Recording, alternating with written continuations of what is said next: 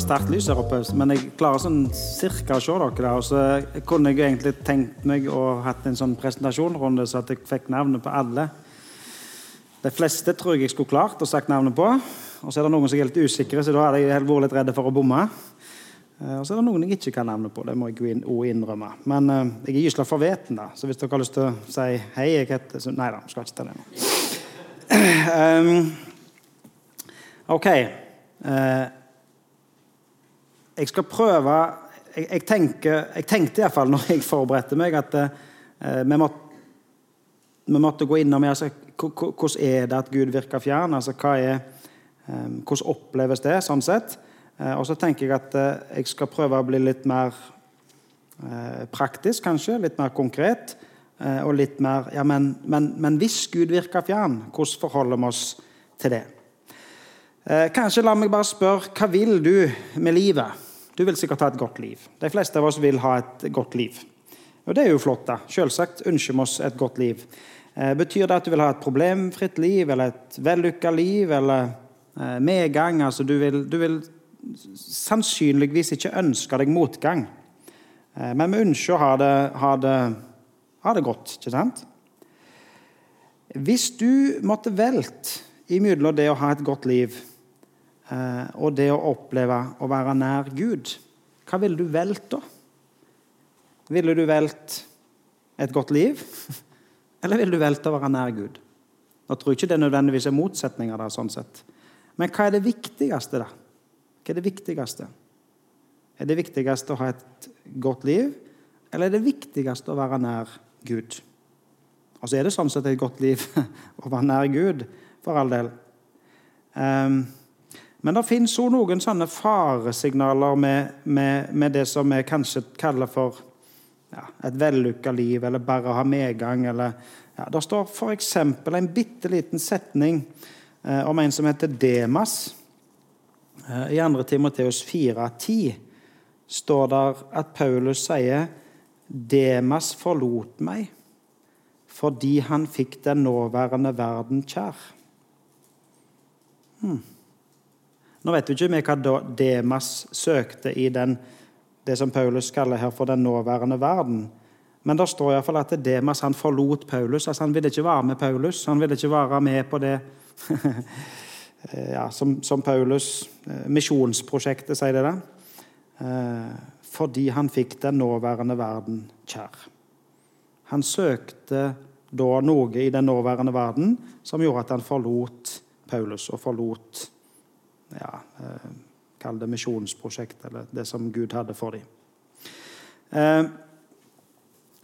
Guds folk, Israelsfolket, levde som slaver i Egypt i 400 år, og så fridde Gud de ut av slaveriet, og så gikk de 40 år gjennom ørkenen, og når det hadde gått 40 år gjennom ørkenen, altså de var jo på vei mot det landet som Gud hadde lovt dem, det landet som var deres, og når de sto på kanten til det landet som Gud hadde lovt dem, etter 440 år i slaveri og på vei mot landet, så taler den store lederen til folket, altså han som talte på vegne av Gud, på en måte, han som sa Guds vilje til folket, Moses.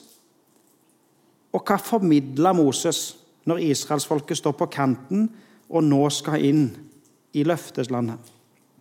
Jo, han sier, når dere kommer inn i det landet, når dere kommer inn der, og når dere får et godt liv, når dere da finner gode byer, når dere lever godt, da vokt deg, så du ikke glemmer Herren, som førte deg ut av Egypt, ut av slavehuset. For da er det farligt. Altså, da er faren at du kan glemme Herren. Når du ikke trenger Gud lenger, når du ikke lever i slaveri, eller når du ikke går i en ørken, og når du finner ut at her har jeg det jo så behagelig, her har jeg et godt liv, her har jeg ingen motgang, her har jeg bare medgang, så er faren at du glemmer Herren. Du glemmer Han som har gitt deg alt. Faktisk, når du roper sånn som vi leste fra salmene, da er du kommet der at redningen finnes. Altså, når du er kommet der og rope sånn som salmisten ropte, da tenker jeg, da det ikke så... da på en måte faren over, da. For da har du innsett at du må rope etter Gud. Men når du har det så flott og så godt at du ikke trenger Gud, da faren at du kan glemme han. Ok, hva kan du gjøre da når Gud virker fjern? Hvordan skal du forholde deg til det? La meg bruke bare 2 bilder for oss å gi en bitteliten illustrasjon. Altså, hvis du vil komme i bedre form, så trener du, ikke sant?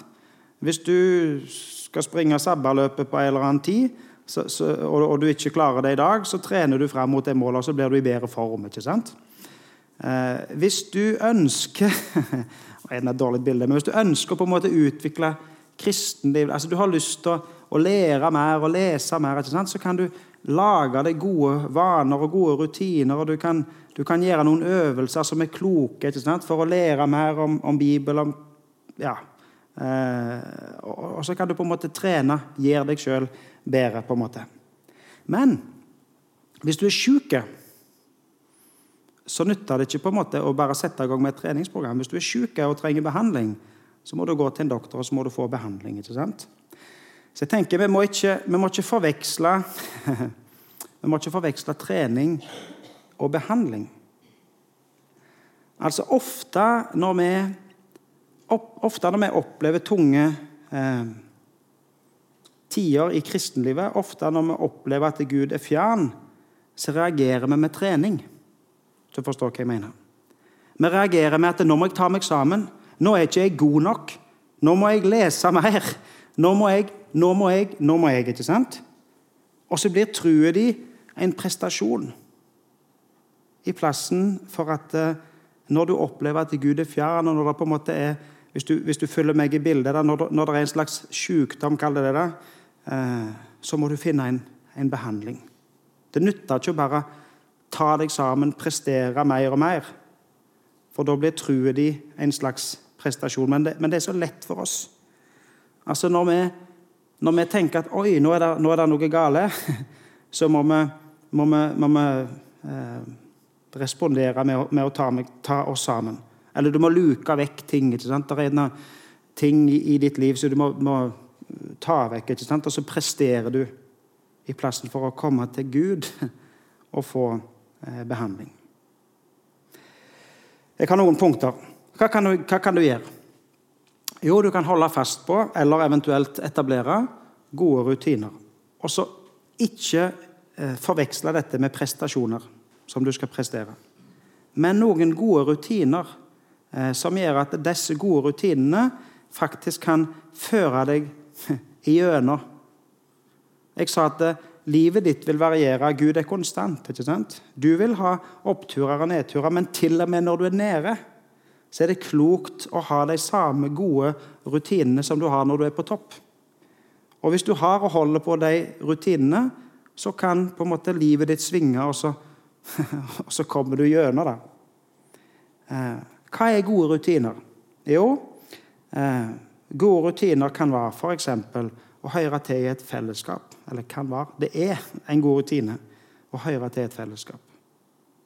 Å høre til en plass der du vet at det andre kristne som kan være med å bygge deg og støtte deg og ta deg gjennom en tid der Gud gjerne virker fjern. Det kan være den store forsamlingen, den store flokken, sånn som her, nå. Eller det kan være type bibelgruppe eller en mindre gruppe der du treffer venner. Eller det kan være en person som du enten kaller medvandrer eller sjelesørger eller en god venn, kristen venn. Men altså det fellesskapet utrolig viktig for å leve som en kristen. Bibel. Jeg håper jo det at dere tar frem Bibelen og leser i den Bibelen av og til, og så blir det nok sånn at vi leser mest når vi på topp, ikke sant? Når det spennende å lese, når vi synes at dette har vi noe igjen for. Men de tunge dagene, når du faktisk føler at det på en måte et ork å ta det frem, da det kanskje ekstra viktig å ta frem Bibelen og lese og fylle, om du har en bibelplan, leseplan, eller om du leser noen vers, eller at du om ikke mer enn bare på rutine, at du tar det frem, at du leser, at du gir deg selv mat ifra Bibelen, til og med når du langt nede. At du ikke kutter ut bønnelivet, for eksempel. For nå virker Gud så fjern at nå orker jeg ikke å be. Og så kan det være lett å si selvsagt at jeg ikke orker å be, men hvis du for eksempel da har en rutine som gjør at før du legger deg, så ber du Fader vår, eller velsignelsen, eller noe sånt der, nesten sagt en sånn tørr rutine, så tenker jeg det utrolig viktig å holde på den rutinen når Gud virker fjern. Og en ting til, som jeg tror kanskje vi nedprioriterer, kanskje fordi det ikke så veldig tilgjengelig for oss alltid, men det å gå til nattverd. Kom til Jesus i det måltid som han har gitt oss, og ta imot nattverden. Der som Jesus sier at dette har jeg gjort for at dere skal gjøre det når dere samles. Dette har jeg gitt som et eksempel for dere. Og dere skal få lov å samles til det måltidet som Jesus har sagt vi skal samles om. Og dermed på en utrolig måte få lov å minnes og ta imot det som han gjorde for oss. Han som gav kroppen sin for oss og blodet sitt for oss. Oi sann, hopper litt for det, det ikke så trykk, eller ja. Og så vi i salmespråket. Du skal få lov å utøse ditt hjerte. Altså, når Gud virker fjern, ja, men så fortell han det da. Så si til han da, at nå virker du fjern, hvor du henne? Rop, sånn som salmisten ropte. Det lov å rope. Altså, bekjenn for Gud at sånn føler du det i ditt hjerte. Eller hvis du vet at det noen som står i veien, noen som stenger, noe som du bør rydde ut, noe som du ikke får, ja, noe som du helst ikke ville hatt i livet ditt, som du helst vil kvitte deg med, ja, men så bekjenn det jo for Gud da. Og utøs hjertet ditt for Gud. Og så tenker jeg at du kan sånn som salmisten, og fokusere på håpet, fokusere på det du har. Nå må jeg bli bare til et bibelvers her der. Hva gjør salmisten? Jo, han sier, selv om det den samme salmen der han ropte, hvor du? Hvor lenge? Ikke sant? Og midt i den salmen så sier han, men jeg setter min lit til din miskunn, mitt hjerte skal juble over din frelse, jeg vil synge for Herren, for han har gjort godt mot meg. Vet du, selv om jeg føler at Gud fjern og roper hvor du og hvor lenge og alt det der, så vil jeg faktisk vende meg til Gud, og så vil jeg si, det skal være mitt fokus likevel. Selv om jeg føler det sånn, så skal dette være mitt fokus og mitt håp. At jeg setter min lit til din miskunn.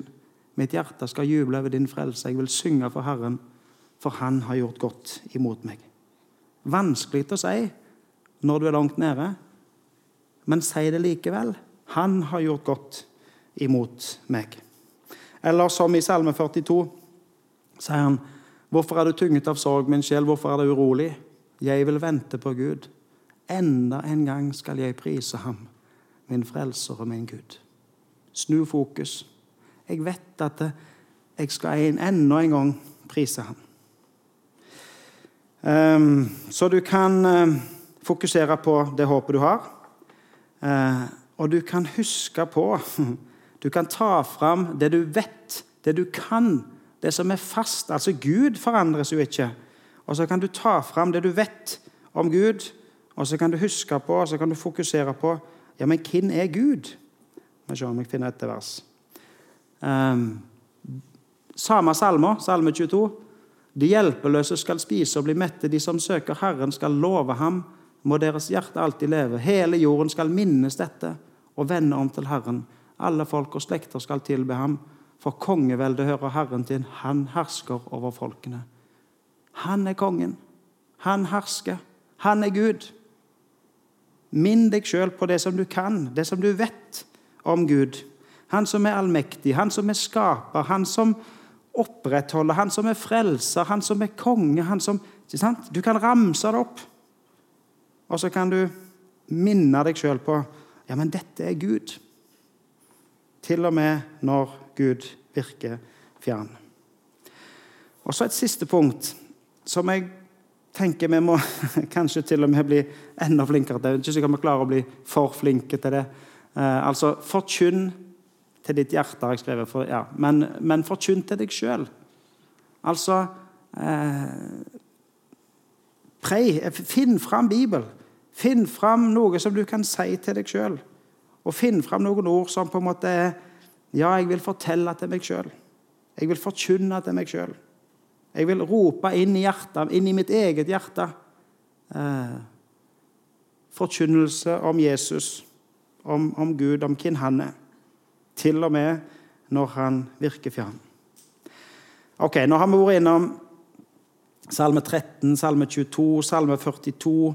Det er noen sånne salmer som er det som vi kaller i Bibelen for klagesalmer. Men selv i klagesalmene, selv når de roper til Gud, så fokuserer de på håpet i Gud, og de husker på hvem Gud er, og forkynner til seg selv. Og så er det noe utrolig som vi har muligheten til, som kanskje de ikke hadde muligheten til, de som skrev det, men fordi at Bibelen er Guds ord, og Bibelen er et profetisk ord, så kan vi faktisk lese disse klagesalmene som ble skrevet av David og Koras barn og you name it, sånne hundrevis av år før Jesus ble født.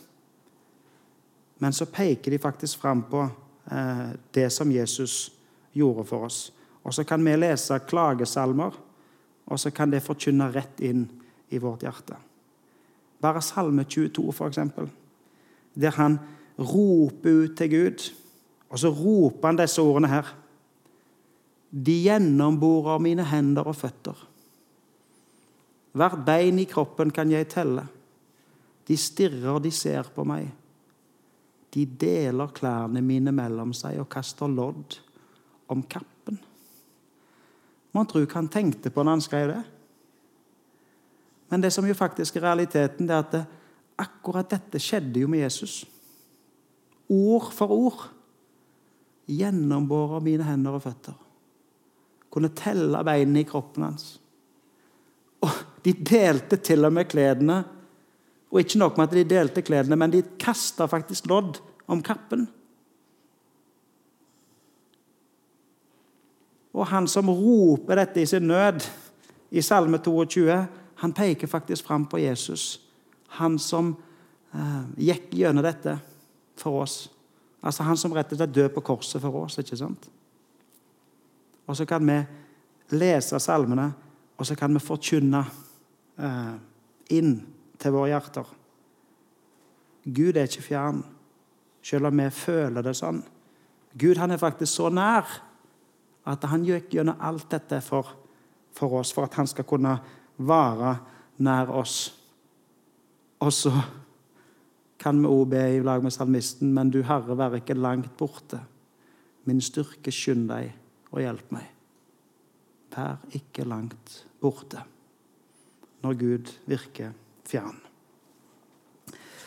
Jeg har lyst til å lese 2 skriftsplasser til slutt, som forteller oss om at Jesus er nær.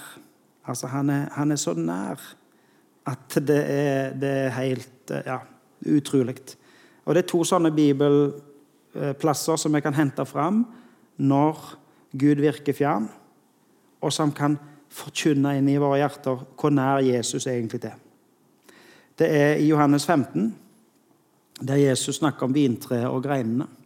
Og så skal jeg skal ikke lese mange setninger, men bare hente fram noen setninger, der Jesus sier, bli i meg, så blir jeg i dere.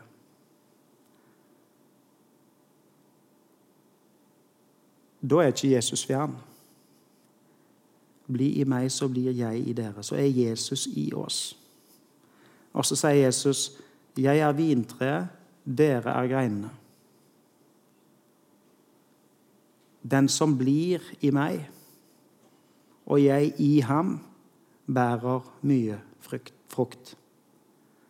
Sånn at vi skal få lov å være i Jesus, og Jesus er i oss. Da blir vi ett, altså vintre og greinene. Vi blir i Jesus, ett med Jesus. Han i oss. Og så en plass til som jeg synes er helt utrolig å tenke på. Hvis vi tar inn alt på en måte i dette, så ja. Johannes 6, når Jesus snakker om at han er livets brød. Og så sier han, den som spiser min kropp og drikker mitt blod, har evig liv. Og jeg skal reise ham opp på den siste dag. Altså den kroppen som han gav på korset, det blodet som han gav for oss, altså det som han gav til soning for våre synder, til vår frelse. Den som spiser og drikker, den som tar imot, har evig liv. Og jeg skal reise ham opp på den siste dag. For min kropp, i vers 55, for min kropp er sann mat, og mitt blod er sann drikk. Den som spiser min kropp og drikker mitt blod, blir i meg, og jeg i ham.